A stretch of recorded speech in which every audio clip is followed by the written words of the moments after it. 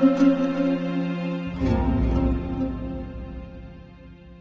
Christian scholarship, a name commonly given to the first main section of the Gospel of John is called the Book of Signs. Before that, John's prologue is a highly inspired hymn to the Word that's majestically, I believe, on a literary level with Genesis chapter 1. John's prologue begins, "In the beginning was the Word, and the Word was with God, and the Word was God." And it goes on, "And the Word became flesh and dwelt among us, and we beheld his glory, the glory as of the only begotten of the Father, full of grace and truth." Then follows the book of signs, beginning from verse 19 of John chapter 1 through to the end of chapter 12.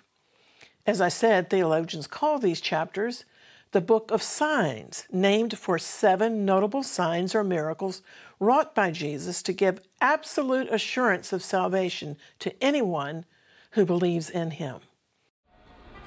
The Jerusalem Channel is made with the support of you, our viewers. Thank you for watching.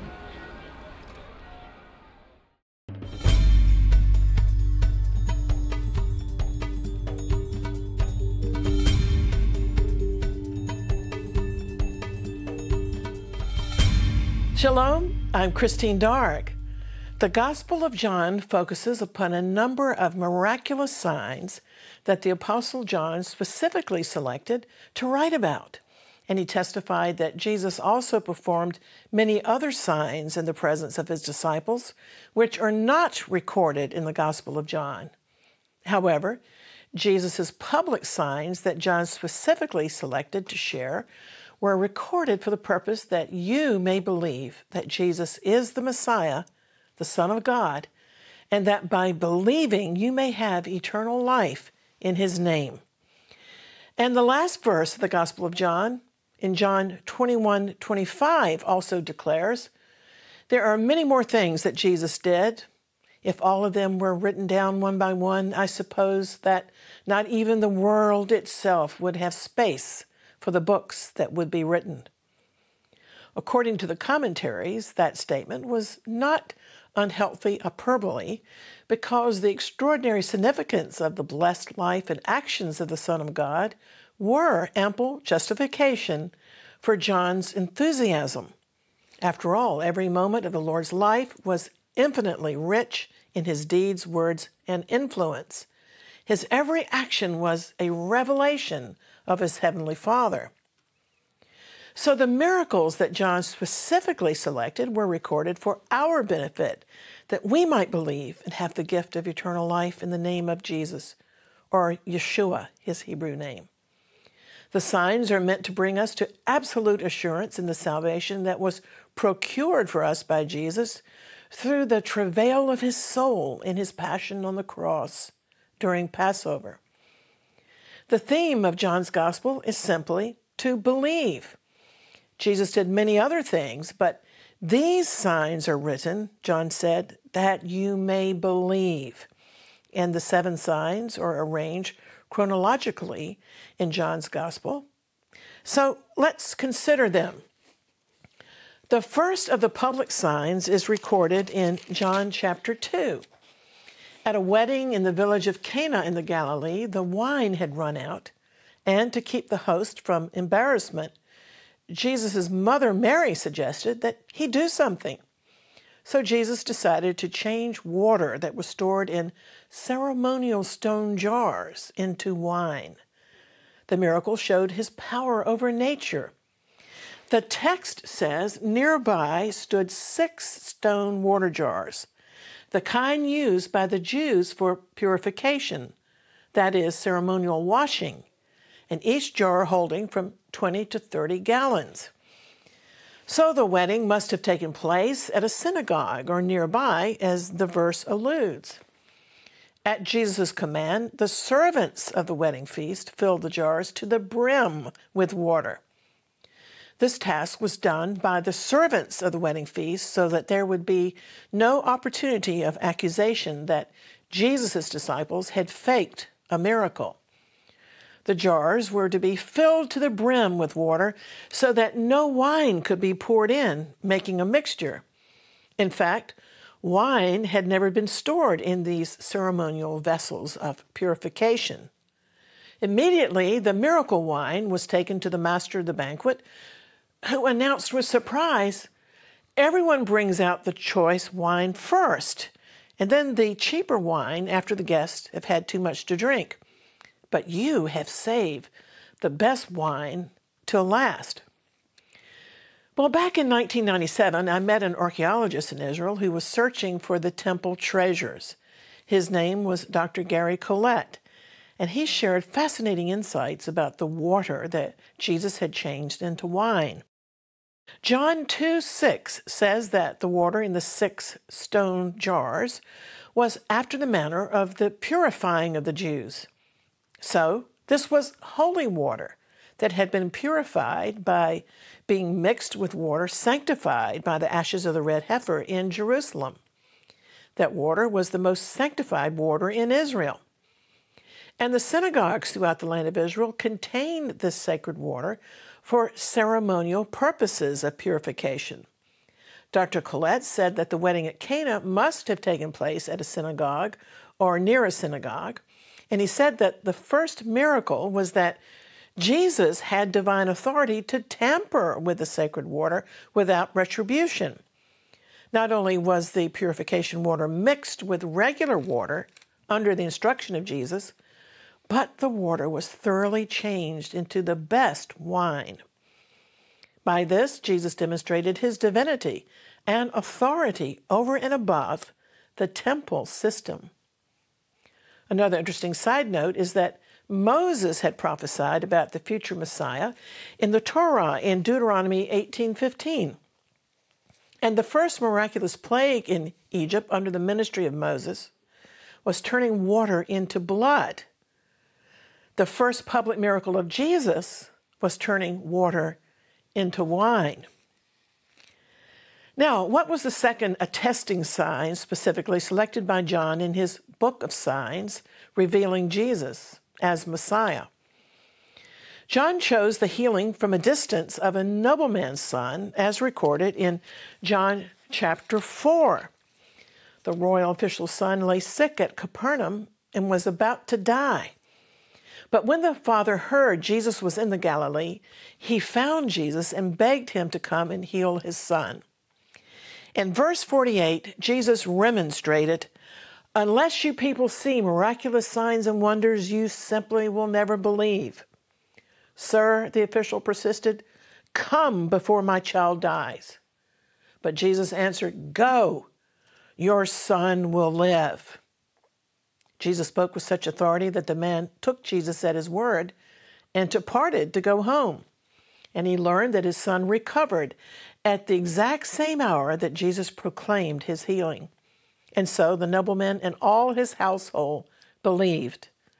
This sign demonstrated that Jesus is master of time, space, and distance, a sign to all people that Jesus is not just a mere man, but God incarnate.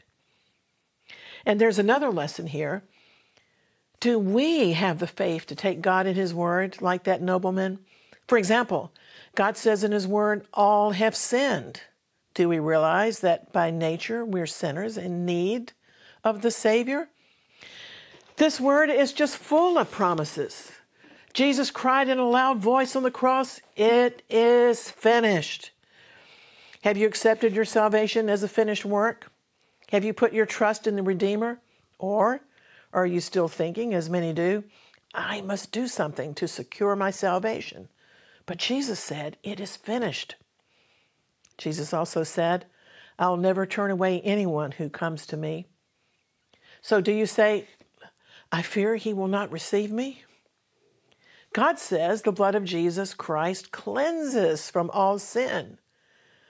Do you question this truth or do you receive it with joy? And God says, "I will provide for you." Do you take God at his word like the nobleman did in John chapter 4? Or are you always anxious?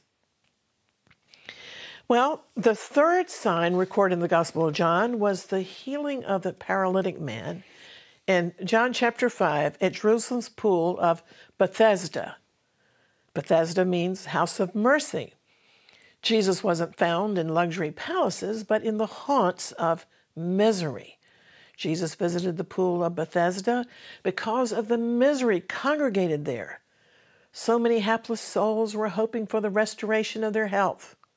But a certain lame man was especially miserable, having suffered helplessness for 38 years.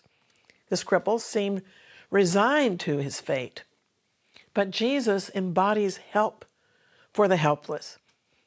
And this third sign of the miraculous healing of the paralytic demonstrated Jesus' power over time, sickness, and despair. The Messiah, the Anointed One, shows compassion on those who are helpless and who have been reduced in body, faith, and spirit. Jesus first asked the man, and this is an important point, do you want to be well? On the surface, wasn't that an obvious question? It brings to mind Jesus' healing in Mark chapter 10 of blind Bartimaeus, who cried out in Jericho as Jesus passed by, Jesus, thou son of David, have mercy on me. Before healing Bartimaeus, Jesus had asked, what do you want me to do for you? So why did Jesus sometimes ask afflicted persons these questions? It concerns the importance of a person's will and consent. Jesus didn't heal people against their will. The man protested that he had no one to help him at the pool of Bethesda. Jesus commanded the paralytic, rise, take up your mat. And that was the voice of divine authority. And immediately the man was made whole. The human race by sin is spiritually sick and helpless. But the risen Messiah asks us all the penetrating question, do you really want to be made whole? He's willing and able if we're willing to put our faith and trust in him. The whole world is Bethesda, the house of mercy. There is much suffering in our world, but the Lord's mercy has come to this world. The fourth and fifth signs reported by John are both found in chapter 6. Jesus' feeding of the multitude of 5,000 through the multiplication of a little boy's lunch, and Jesus walking on the water of the Sea of Galilee. Both of these signs demonstrated Jesus' divine power over nature. Sign number 6 was the miraculous healing of the man who was blind from birth. This was a messianic miracle of prophetic significance, and the rabbis should have recognized it as such.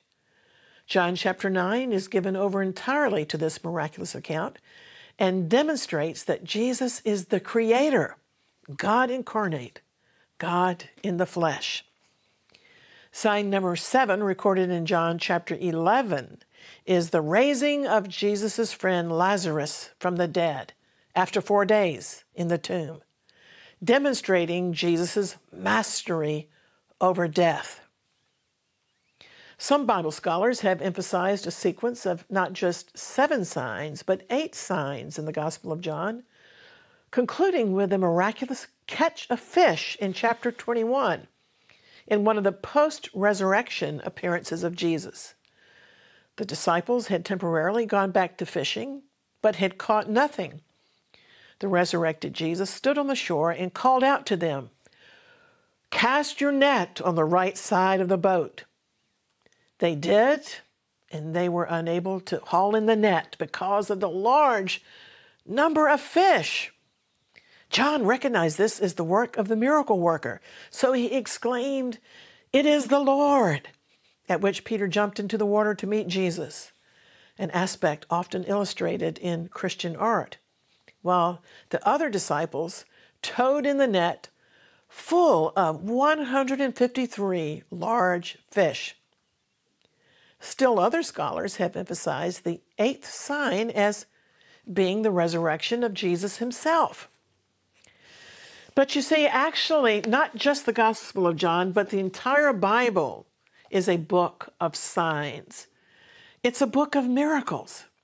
According to Bible teacher Chuck Missler of blessed memory, who was an information scientist, the recurrence of the number 7 is found throughout the Bible, both on the surface and also in the structure of the text. This phenomenon is widely recognized by scholars. Some prominent 7s in the Bible are the establishment of the Sabbath on the 7th day, the 7 years of plenty and the 7 years of famine in the book of Genesis, the 7 priests and 7 trumpets marching around Jericho, the 7th sabbatical year when the land is supposed to rest, also Solomon's building the temple for 7 years. The leper Naaman was instructed to wash in the river 7 times. And in the book of Revelation, there are 7 churches, 7 stars, 7 golden lampstands, 7 seals, 7 trumpets, 7 bowls of judgment, all showing the consistent use of the number 7. As you may know, both Hebrew and Greek assign numerical values to the alphabet letters. Therefore, any specific word in either Hebrew or Greek has a numerical value of its own by adding up the values of the letters in any particular word.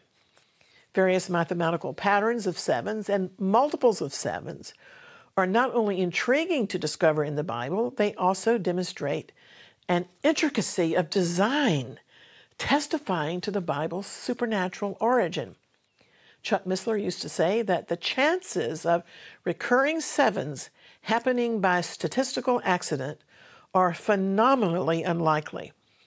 Under the structure of the biblical text, there is a deliberate numerical design, and the person who discovered many of these things was Dr. Ivan Panin, who researched the Bible's structure of heptads, referring to the number 7, God's signature. Not only did God give Moses the Torah, he gave it to Moses letter by letter. And Chuck Missler said, if you would dare to change one letter in the Hebrew or Greek text, you would be tampering with the mathematical structures underneath the text. So the Bible is indeed a book of signs because of its prophetic nature as well. God declares the end from the beginning. Although no one knows the day or hour of the return of Yeshua, our Messiah, there are clues given in Scripture about the conditions of the world before his return. And Jesus himself gave parables admonishing us to be watching for his imminent return. The Apostle Paul said that followers of the Lord can know the season of Messiah's return and warn that he will come as a thief in the night for those who are not watching. The Apostle Paul also forewarned of the rise of worldwide godlessness as well as the apostasy of the institutional churches.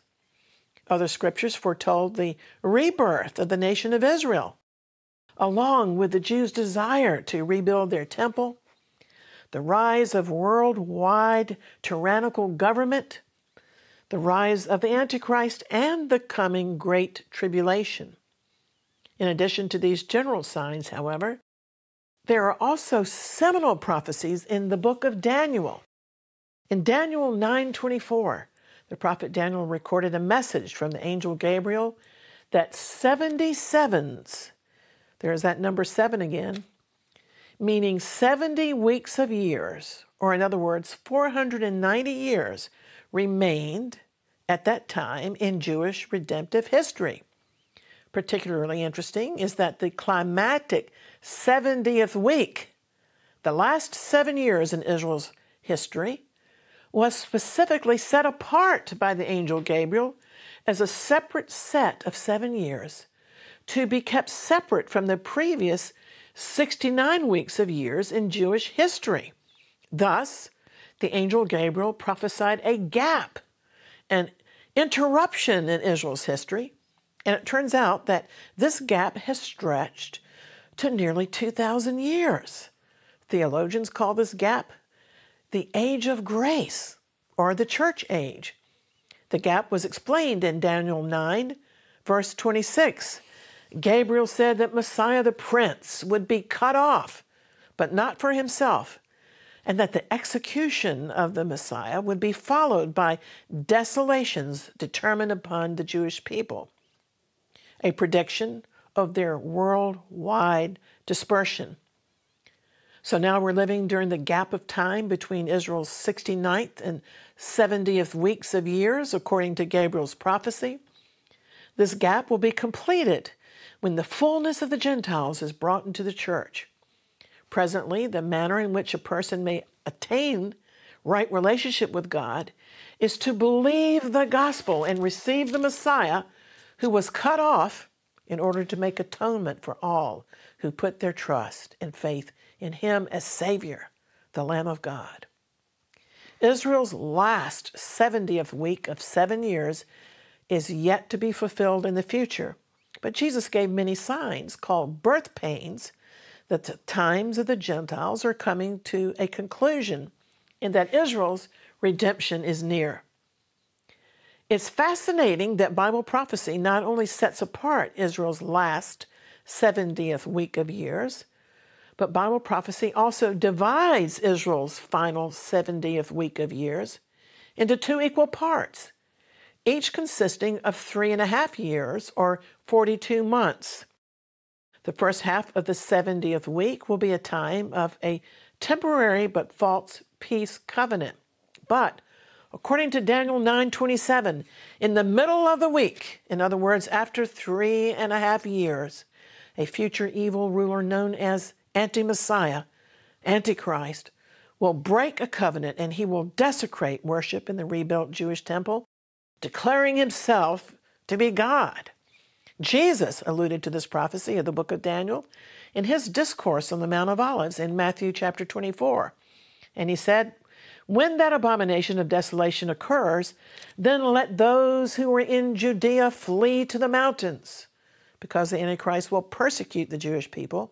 But Jesus said they will be protected by God in the mountains."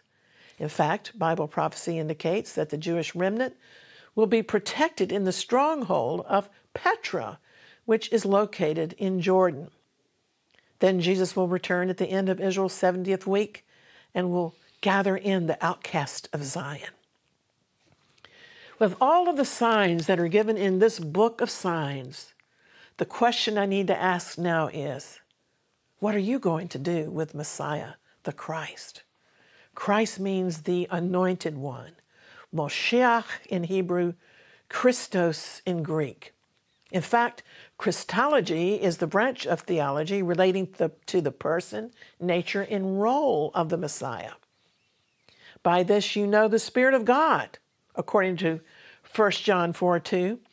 Every spirit that confesses Jesus Christ having come in the flesh is of God.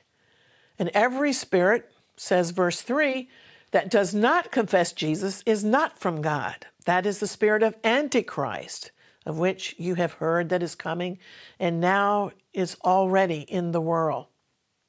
So you see, the bottom line of truth revolves around Christology.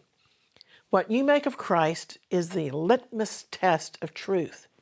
In fact, according to Revelation 19:10, Jesus the Messiah is the theme of all Bible prophecy, meaning his personhood is the theme of prophecy in both the Hebrew Bible and the New Testament.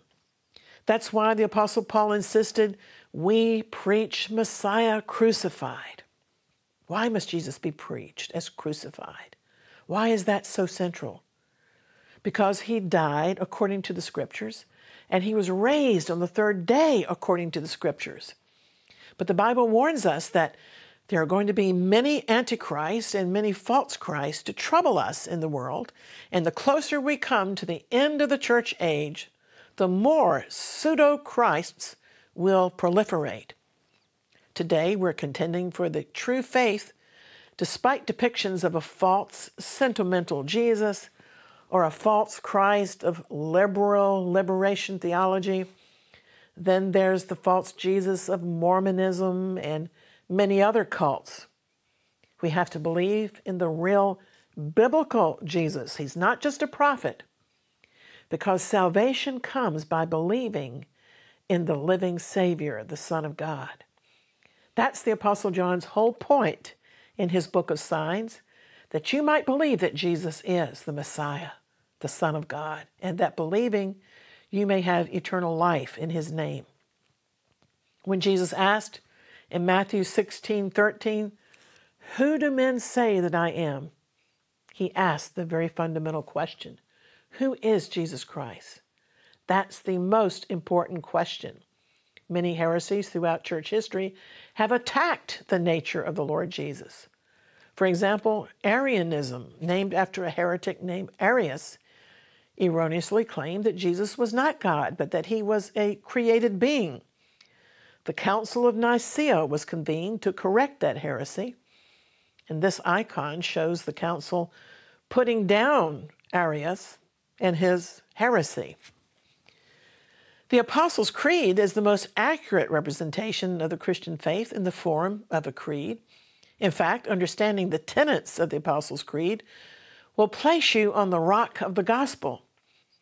If the 12 apostles had a website today, their About Us page would summarize their beliefs with the Apostles' Creed.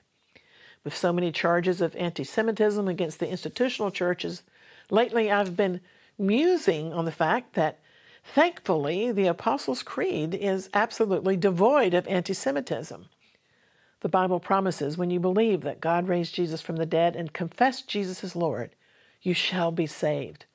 The good news is that while the world is preparing for war, Scripture assures us that heaven is preparing for a wedding, the marriage supper of the Lamb with his bride, the called out, saved believers. While hell is enlarging itself on earth, heaven is putting the finishing touches on the marriage supper. Amen. Perhaps your life has been shattered by all the spiritual warfare that's going on in this fallen world. God loved you so much that he died for your sins on the cross. Jesus took on himself the punishment that you and I rightly deserve. Perhaps you feel your life is nothing but a collection of broken pieces.